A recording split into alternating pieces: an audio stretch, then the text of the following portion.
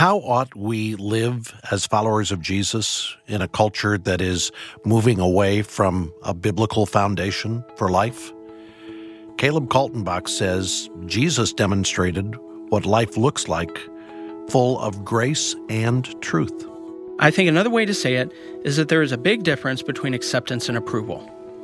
I think that we have to understand that, not just with the LGBT community, but we are moving into a culture where people go with whatever they want to do, and there are going to be new things that come out that just really scare Christians, and we don't know how to handle it. And we think, okay, do I keep my relationship with this person? Do I not? And it's not just the LGBT issue. There are so many other issues that are going to come down the pipeline, and we have to understand that we are missionaries, and there is a difference between acceptance and approval, and there is a tension between grace and truth. This is Family Life Today. Our host is Dennis Rainey, and I'm Bob Lapine. If you've found that life is getting harder to navigate as a follower of Christ, we'll see if we can help with some directions today. Stay with us.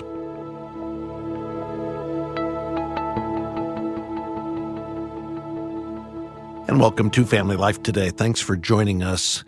You know, years ago, there was a lot of controversy around a children's book that had found its way into libraries.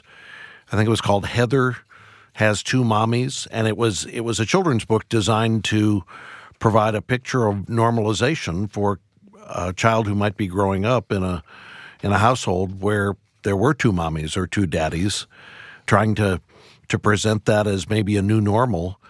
We've got somebody with us today for whom that was the normal, growing up in a home with two mommies part of the time and with a bachelor dad the other part of the time. Yeah, and Kaleb, I just want to say thanks for being on our broadcast and sharing your story.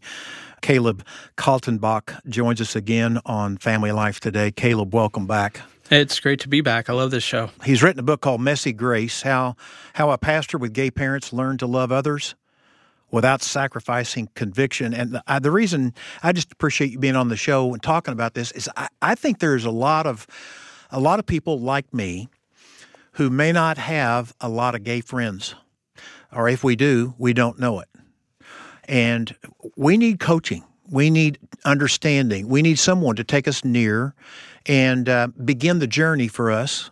And I feel like your book did that for me. I really liked being able to peer into your family where you were raised by two moms and your dad who later came out as a homosexual as well. And you were raised in the midst of no faith, no Christian worldview. And I think we're clueless. Really, the Christian community is not real wise about who our audience is and where they are and where they aren't. No, absolutely. I think that we have come to a point in our nation where we have to realize that we are the away team. We are not the home team anymore. We realize that more than ever at our church. We firmly believe in the inerrancy of Scripture. We believe in God's sovereignty. We believe in all these things, but we're very intentional in being missionaries in our context, missionaries in Southern California, and understanding, as we talked about earlier, that not everybody is at the same point in their spiritual journey. We just surveyed our church 3 weeks ago and found out that 42% of our attendance on any given Sunday is unchurched, meaning that we're the first church they've been to or they haven't been since they were a kid, because we're so intentional about going after the lost sheep that Jesus talks about in Luke 15, 1-7. But we do that without compromising the gospel and the message, because we have to learn where we are and we have to understand, and I think specifically with this issue or any other issue that we're dealing with, that there's a huge tension between grace and truth. And I think another way to say it is that there is a big difference between acceptance and approval. I think that we have to understand that, not just with the LGBT community, but we are moving into a culture where people go with whatever they want to do, and there are going to be new things that come out that just really scare Christians, and we don't know how to handle it. And we think, okay, do I keep my relationship with this person? Do I not? And it's not just the LGBT issue. There are so many other issues that are going to come down the pipeline, and we have to understand that we are missionaries, and there is a difference between acceptance and approval, and there is a tension between grace and truth. You've already shared with us that your impression of Christians growing up was that they were bigoted, hateful. When you were with your mom, Christians would mock and would shout and would be hateful toward your mom. less so with your dad because he wasn't out of the closet at this point. But your dominant thought was Christians are just not worth much. You wound up at a Bible study in high school, and you went into that Bible study with the intent of wanting to undermine everything that was being taught there. And over time, something shifted in your heart and your thinking. Yeah, because I saw that Jesus was not representative of how people on the street corners were acting. And I think today we would say Jesus is not representative of how some Christians act on Facebook, social media, or Twitter, Snapchat, Periscope, or whatever. That Jesus is not reflective of that. When I think about the people that were on the street corners, I think to myself, what about what Paul said in Romans 2:4, when he says, don't you know that it is the kindness of God that leads to repentance? What about what Paul said in Romans 12:18, live at peace with everyone? That doesn't mean that we agree with everybody, but that means that we're not going to belittle people. What about what Jesus said in Matthew 5:43-48, love your enemies, pray for those who persecute you. And by the way, if you only love those who love you, what reward are you going to get? And I look at the people on the street corners, and really in my life too, for me, Messy Grace are ultra-legalistic, fundamentalist Christians. That's my version of Messy Grace that I have to love and be mindful about. Am I exemplifying what Paul says in Romans 2:12? Am I exemplifying what Jesus says? If you only love those who love you, what reward will you get?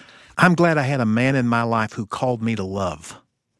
He called me to truth too, but he said the preeminence of love, it is the banner of being a disciple of Jesus Christ. Yes, we do stand for the truth. And I'll tell you why that was important in my life, Caleb, and you can comment on this, because you've undoubtedly run into quite a few guys like me.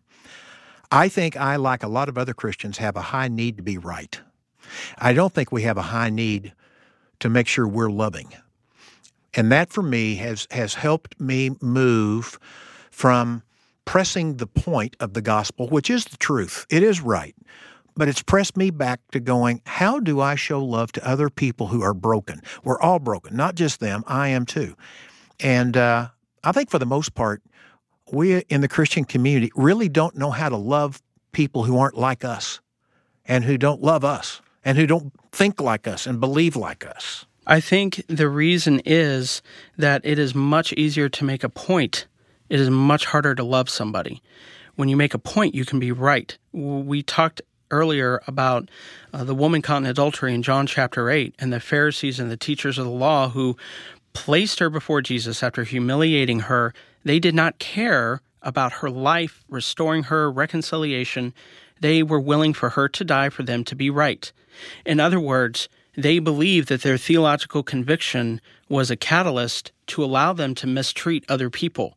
And our theological convictions must never be catalysts to mistreat others. If anything, our theology should drive us to love people and treat them well. And I think about Jesus, and here's what Jesus did. Jesus called the disciples into a discipleship relationship before they even believed he was the Son of God. I'm willing to bet, I don't know, but I'm willing to bet that Matthew was not a good synagogue-going boy in Matthew 9, and yet Jesus still looked at him despite all that and said, hey, you're coming with me. Follow me. I want you to be a part of what I'm doing. And so Jesus regularly spent time with people, and here's where I think he models the difference between acceptance and approval. Jesus loved people where they were. Jesus loved them for who they were, but Jesus was not content to leave them where they were. He said, God has something greater embedded in you that only his sovereignty can bring out. And so I think about that, and I think to myself, we need to do the same thing. We have to love people where they're at. That doesn't mean we approve of every life choice that somebody makes. Right.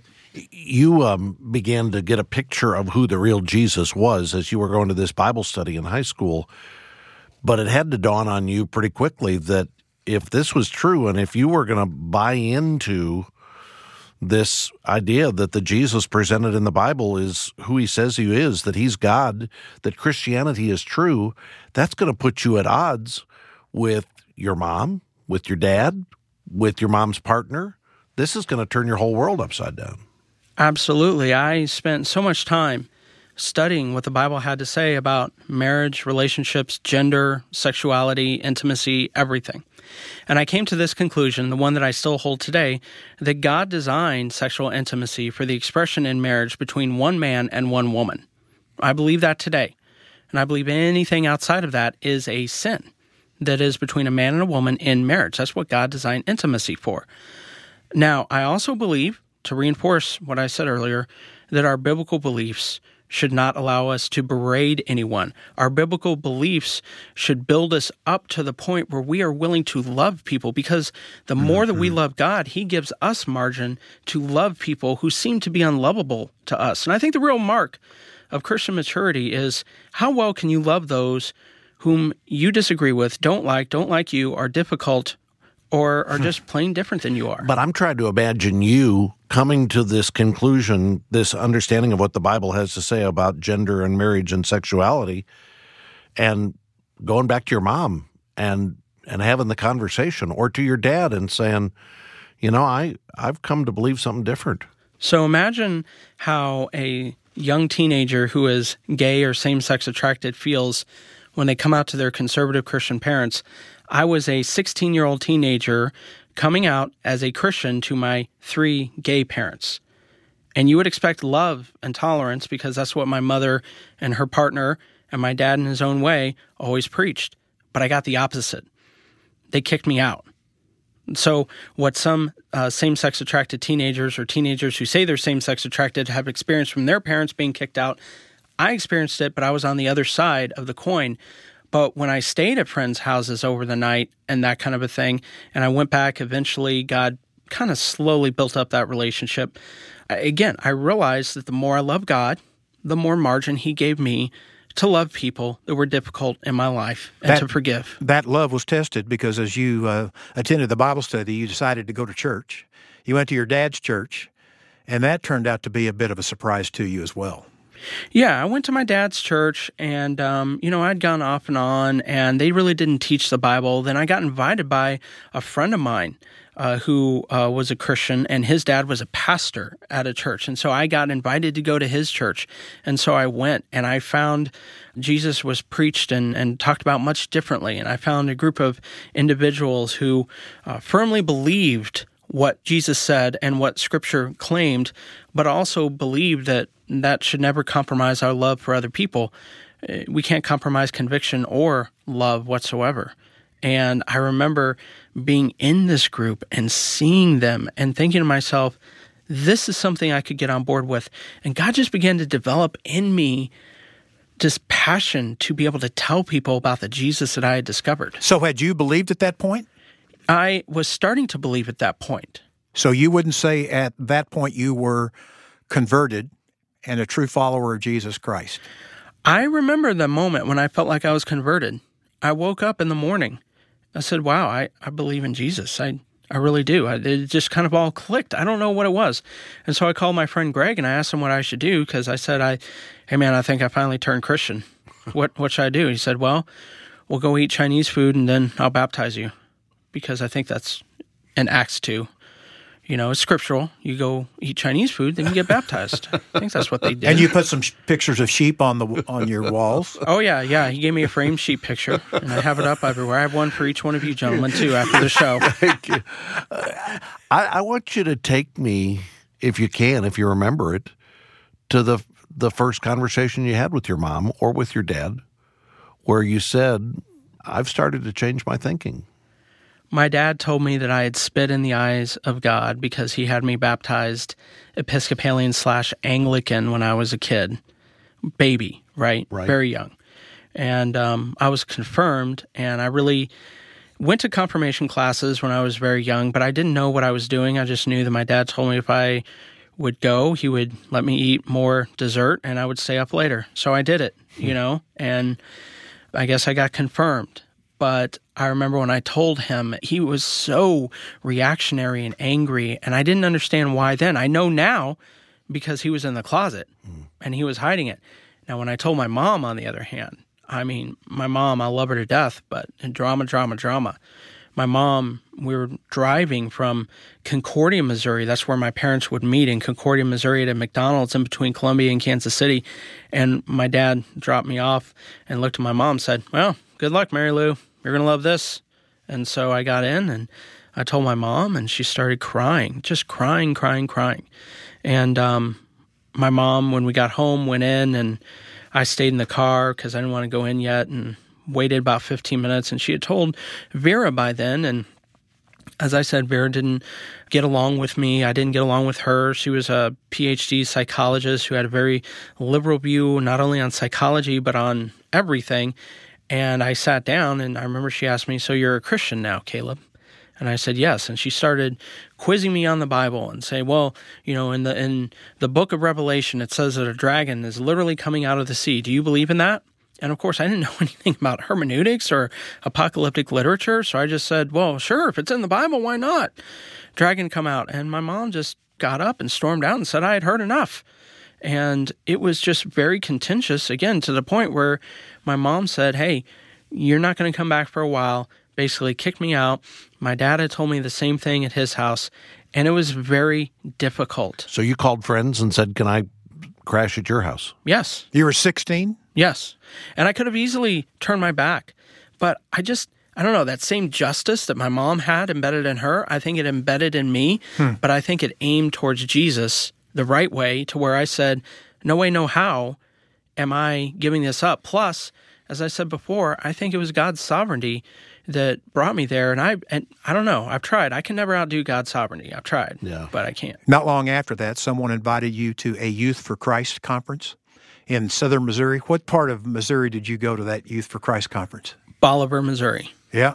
Youth for Christ, also known as CIY, Christ in Youth. And it was a great conference, but I had never been to a Christian conference. It was so great being with other high schoolers that were my own age and getting to know them. And I remember, again, one morning, same thing as when I felt saved, I woke up and I just couldn't imagine myself doing anything else other than telling other people about this Jesus that I had learned about. I mean, I figured I had lived 16 years of my life away from Jesus. I want to spend the rest of my life telling other people about Jesus and saying that he's not like the people on the street corners. It's not like the people ignoring their families. And I went forward a week to the day that I was baptized, and I said I want to give my life to full-time Christian vocational ministry. A week after you're baptized? Yes. Okay, there are folks who are listening who are going, well, there's a pattern here. I mean, this guy grows up and he's got two moms. One of them doesn't like him and doesn't like men in general, and his dad's in the closet, and he's just looking for a way out of the trauma that he's been in for 16 years. He's easy pickings for this kind of stuff. But it wasn't trauma for me. It wasn't trauma until I went to this Bible study and started learning.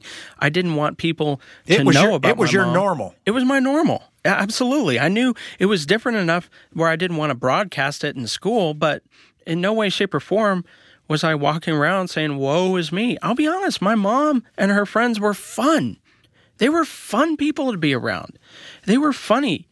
There were some things that I saw that I shouldn't have seen, but back in my day, when I would go to somebody's house for a house party with my mom, I would take my Atari or Commodore 64 or Nintendo, original Nintendo, Duck Hunt, and I would go find a room.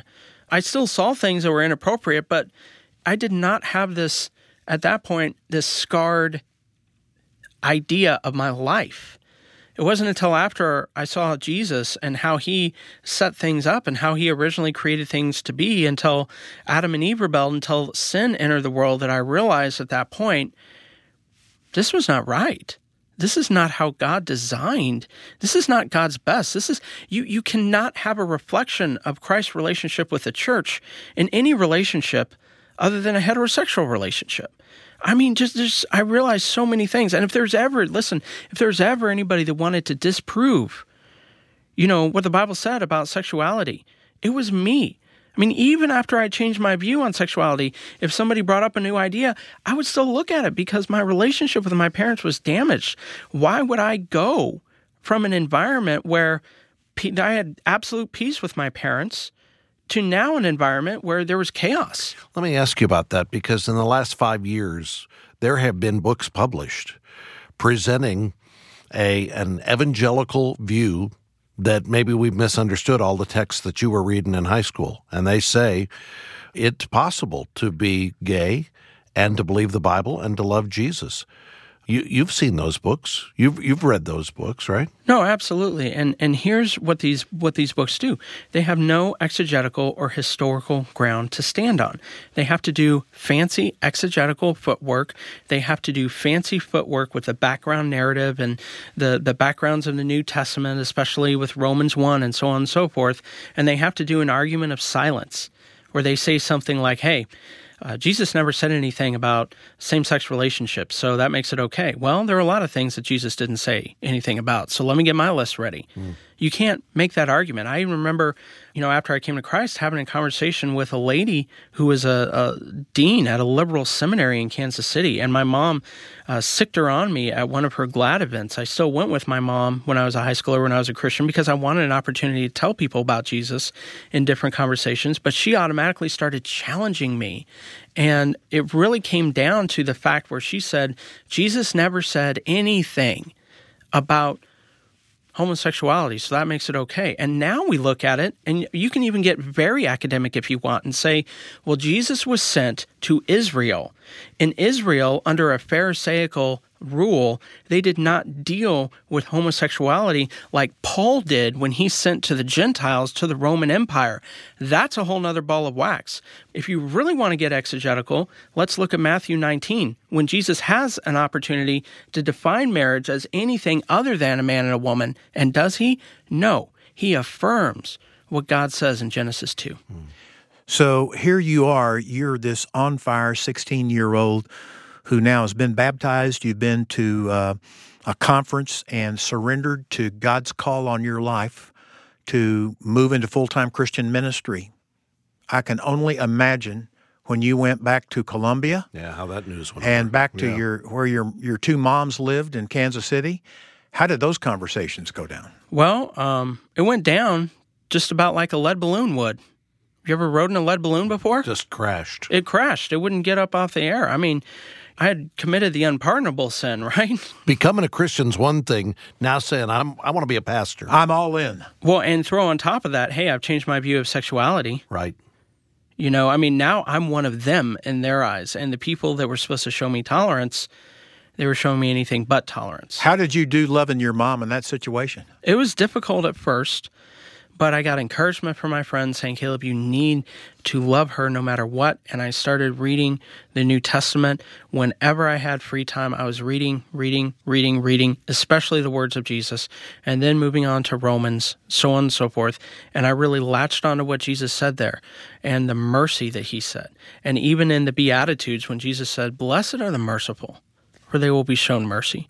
And so I cannot own how my mother treats me. I cannot own how somebody else reacts to me. What I can own is my own reactions, how I respond, and what I do. That is what God holds me accountable to. I can own how I'm going to love people no matter what. Follow the example of Jesus when he was hanging on the cross. And he said, hey, Father, forgive them. They don't know what they're doing. Now, if the Son of God, who is innocent, could say that after everything he was through, I'm pretty sure I could look at my mom and say, I forgive you. I'm choosing every day not to hold this against you. I think you're ministering to some parents who have children who've come out and who have said, I think I'm gay. I think you're also ministering to some family members who may have been invited to a wedding of a relative in their family where they're struggling with what's our response to be. I think you're also ministering to folks, Kaleb, who work in places where they've got close associates whose lifestyles are different than theirs. And you're exhorting all of us, regardless, to go back to the book, back to the life of Christ, and love others the way he loved us. I think your example helps there, too, and what you've shared with us of your own story and what you share in your book, Messy Grace. I think that gives us a blueprint, a living illustration that we can follow and know how to engage with our friends or our family members. We've got copies of Kaleb's book, Messy Grace, in our Family Life Today Resource Center. You can go online to request your copy, or you can call 1-800-FL-TODAY to order a copy of the book, Messy Grace. Again, the website, familylifetoday.com, or call 1-800-358-6329. That's 1-800-F as in family, L as in life, and then the word today. I know we probably have some of you who are tuned in today because this is a holiday week for a lot of folks, people taking time off, and maybe some of you who don't normally listen to Family Life Today have been able to catch the program. We're glad that you've joined us. Family Life is a nonprofit organization. We exist to effectively develop godly marriages and families. We believe those godly marriages and families can change the world, one home at a time. And this daily radio program is just one aspect of all that we do here at Family Life. And all that we do here at Family Life is possible because friends like you make it possible. We are listener-supported, and your donations help cover not only the cost of producing and syndicating this program, but all of the outreaches of Family Life, all that we're involved with, couldn't happen without your support. If you're a regular listener and you've never made a donation, we'd love to have you join the team that supports this ministry. If you're a first-time listener or a new listener, we hope you'll continue to tune in. And you can download the Family Life app from your app store. Just type in Family Life as one word. That will give you immediate access to our program every day so you can listen to it on your time schedule. To donate, go to FamilyLifeToday.com. You can donate online or call 1-800-FL-TODAY to make a donation over the phone. You can always mail your donation to us as well. Our address is Family Life Today at Box 7111, Little Rock, Arkansas, and our zip code is 72223. By the way, let me just say, we believe that your first priority when it comes to giving needs to be your local church. So make sure that you're investing well there before you do anything to help support this ministry. And we hope you can join us back tomorrow when Kaleb Kaltenbach will be here again, and we're going to talk about how we should interact with friends, co-workers, neighbors, people who we know who identify as LGBT. How do we let them know who we are and what we believe? And how do we build a relationship there? We'll talk about that tomorrow. Hope you can tune in. I want to thank our engineer today, Keith Lynch, along with our entire broadcast production team. On behalf of our host, Dennis Rainey, I'm Bob Lapine. We'll see you back next time for another edition of Family Life Today.